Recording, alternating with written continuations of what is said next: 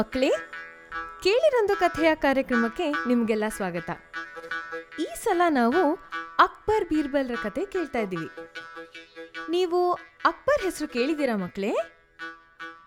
ಸುಮಾರು 400 ವರ್ಷಗಳ ಹಿಂದೆ ಅಫ್ಘಾನಿಸ್ತಾನದಿಂದ ಹಿಡಿದು ಈಗಿನ ಮಹಾರಾಷ್ಟ್ರದ ರಾಜ್ಯದವರೆಗೂ ಹರಡಿತ್ತಂತೆ ಅಕ್ಬರನ ರಾಜ್ಯ.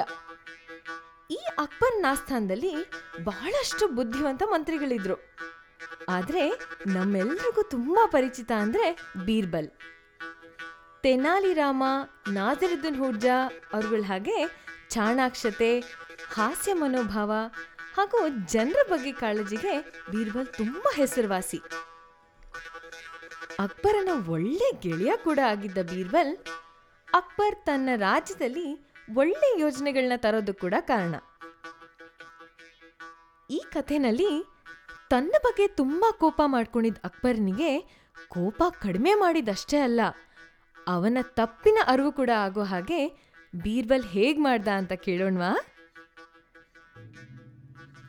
ಒಂದಿನ ಅಕ್ಬರ್ ತನ್ನ ದಿನನಿತ್ಯದ ಸಭೆಗೆ ಬಂದಾಗ ಬೀರ್ಬಲ್ ಇನ್ನೂ ಬಂದೇ ಇರಲಿಲ್ಲ. ಬೀರ್ಬಲ್ ಬರ್ದೇ ಇದ್ದದ್ ನೋಡಿ ಅಕ್ಬರಂಗೆ ತುಂಬಾ ಕೋಪ ಬಂತು. ಬೀರ್ಬಲ್ ಇಲ್ದೇ ಇದ್ದದ್ ನೋಡಿ ತುಂಬಾ ಬೇಜಾರ್ ಕೂಡ ಆಯ್ತು. ಸಭೆ ಶುರುವಾದ ಸ್ವಲ್ಪ ಹೊತ್ತಾದ್ಮೇಲೆ ಬೀರ್ಬಲ್ ಬಂದ. ನಾನು ಬರೋದು ಸ್ವಲ್ಪ ತಡ ಆಯಿತು, ನನ್ನನ್ನು ಕ್ಷಮಿಸ್ಬೇಕು ಮಹಾರಾಜ. ನನ್ನ ಮಗ ತುಂಬ ಹಠ ಮಾಡ್ತಾ ಇದ್ದ.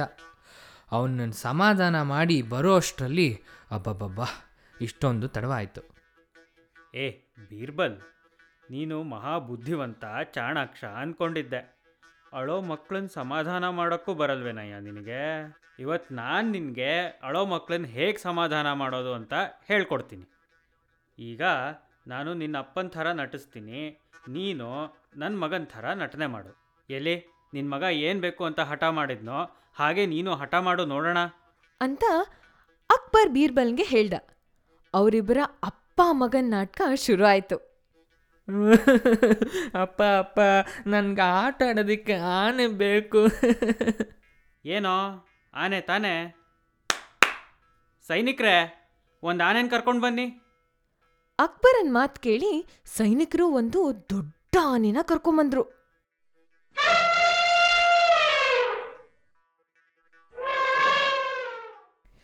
ಐ, ಆನೆ ಎಷ್ಟು ಚೆನ್ನಾಗಿದೆ. ಅಪ್ಪ ಅಪ್ಪ, ನಾನು ಈ ಆನೆನ ನನ್ನ ಗೆಳೆಯರಿಗೆ ತೋರಿಸ್ಬೇಕು. ಇದನ್ನ ನನ್ನ ಶಾಲೆಗೆ ತಗೊಂಡು ಹೋಗ್ಲಾ? ಶಾಲೆಗ? ಇಷ್ಟು ದೊಡ್ಡ ಪ್ರಾಣಿನ? ಇದನ್ನು ಶಾಲೆಗೆ ಕರ್ಕೊಂಡು ಹೋಗೋಕ್ಕಾಗಲ್ಲ ಮಗು.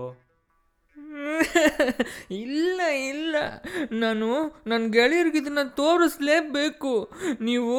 ನೀವು ಆ ಆನೆನ ಚಡ್ಡಿ ಜೋಪಲ್ಲಿ ಹಾಕ್ಕೊಡಿ, ಆಗ ನಾನು ಆರಾಮಾಗಿ ಇದನ್ನು ಶಾಲೆಗೆ ತಗೊಂಡು ಹೋಗ್ಬೋದು. ಏನೋ ಈಗೇನು ಮಾಡೋದಪ್ಪ? ಅಕ್ಬರ್ಗೆ ಏನ್ ಹೇಳ್ಬೇಕು ಅಂತಾನೇ ಗೊತ್ತಾಗ್ಲಿಲ್ಲ. ತಲೆ ಮೇಲ್ ಕೈ ಹೊತ್ಕೊಂಡು ಕೂತ್ಬಿಟ್ಟ. ಬೀರ್ಬಲ್, ನನಗೀಗ ಅರ್ಥ ಆಯ್ತಪ್ಪ ನೀನು ಯಾಕೆ ಇಷ್ಟೊಂದು ತಡವಾಗಿ ಬಂದಿ ಅಂತ. ಮಕ್ಕಳ ಹಠ ಅರ್ಥ ಮಾಡಿಕೊಂಡು ಅವ್ರನ್ನ ಸಮಾಧಾನ ಪಡಿಸೋದು ರಾಜ್ಯ ನಡೆಸೋ ಅಷ್ಟೇ ಕಷ್ಟದ ಕೆಲಸ.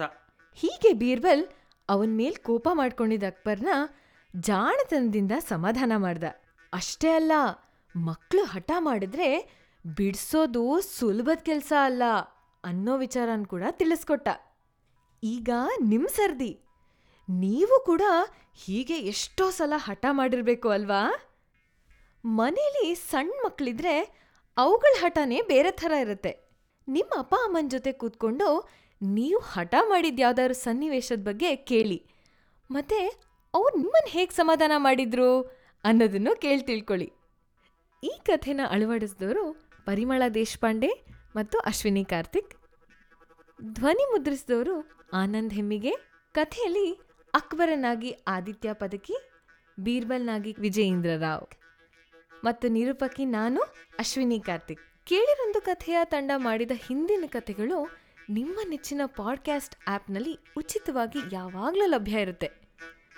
Google podcast, podcasts, Castbox, podcast.app, Stitcher, SoundCloud ಹೀಗೆ ನಿಮ್ಮ ನೆಚ್ಚಿನ ಯಾವುದೇ ಆ್ಯಪ್ನಲ್ಲಿ ಈ ಕಥೆಗಳು ಸಿಗುತ್ತವೆ. ಕೇಳಿಸ್ಕೊಳ್ಳಿ, ಮತ್ತು ನಿಮ್ಮ ಮನೆಯವರು, ಗೆಳೆಯರು ಎಲ್ರಿಗೂ ತಿಳಿಸಿ. ನಮ್ಮ ಕಥಾ ಸರಣಿ ಬಗ್ಗೆ ನಮ್ಮ ಫೇಸ್ಬುಕ್ ಪುಟದಲ್ಲಿ ರಿವ್ಯೂ ಬರೀರಿ. ಅದರಿಂದ ನಿಮ್ಮ ಗೆಳೆಯರಿಗೂ ಕೂಡ ನಮ್ಮ ಕಥೆಗಳು ತಲುಪತ್ವೆ. ನಮ್ಮ ಮುಂಚಿನ ಕಥೆಗಳು ನಮ್ಮ ವೆಬ್ಸೈಟ್ www.kelirondukatheya.org ನಲ್ಲಿ ಲಭ್ಯ ಇದೆ. ಮುಂದಿನ ಸಲ ಮತ್ತೊಂದು ಕತೆ ಜೊತೆ ಸಿಗೋಣ ಮಕ್ಕಳೇ.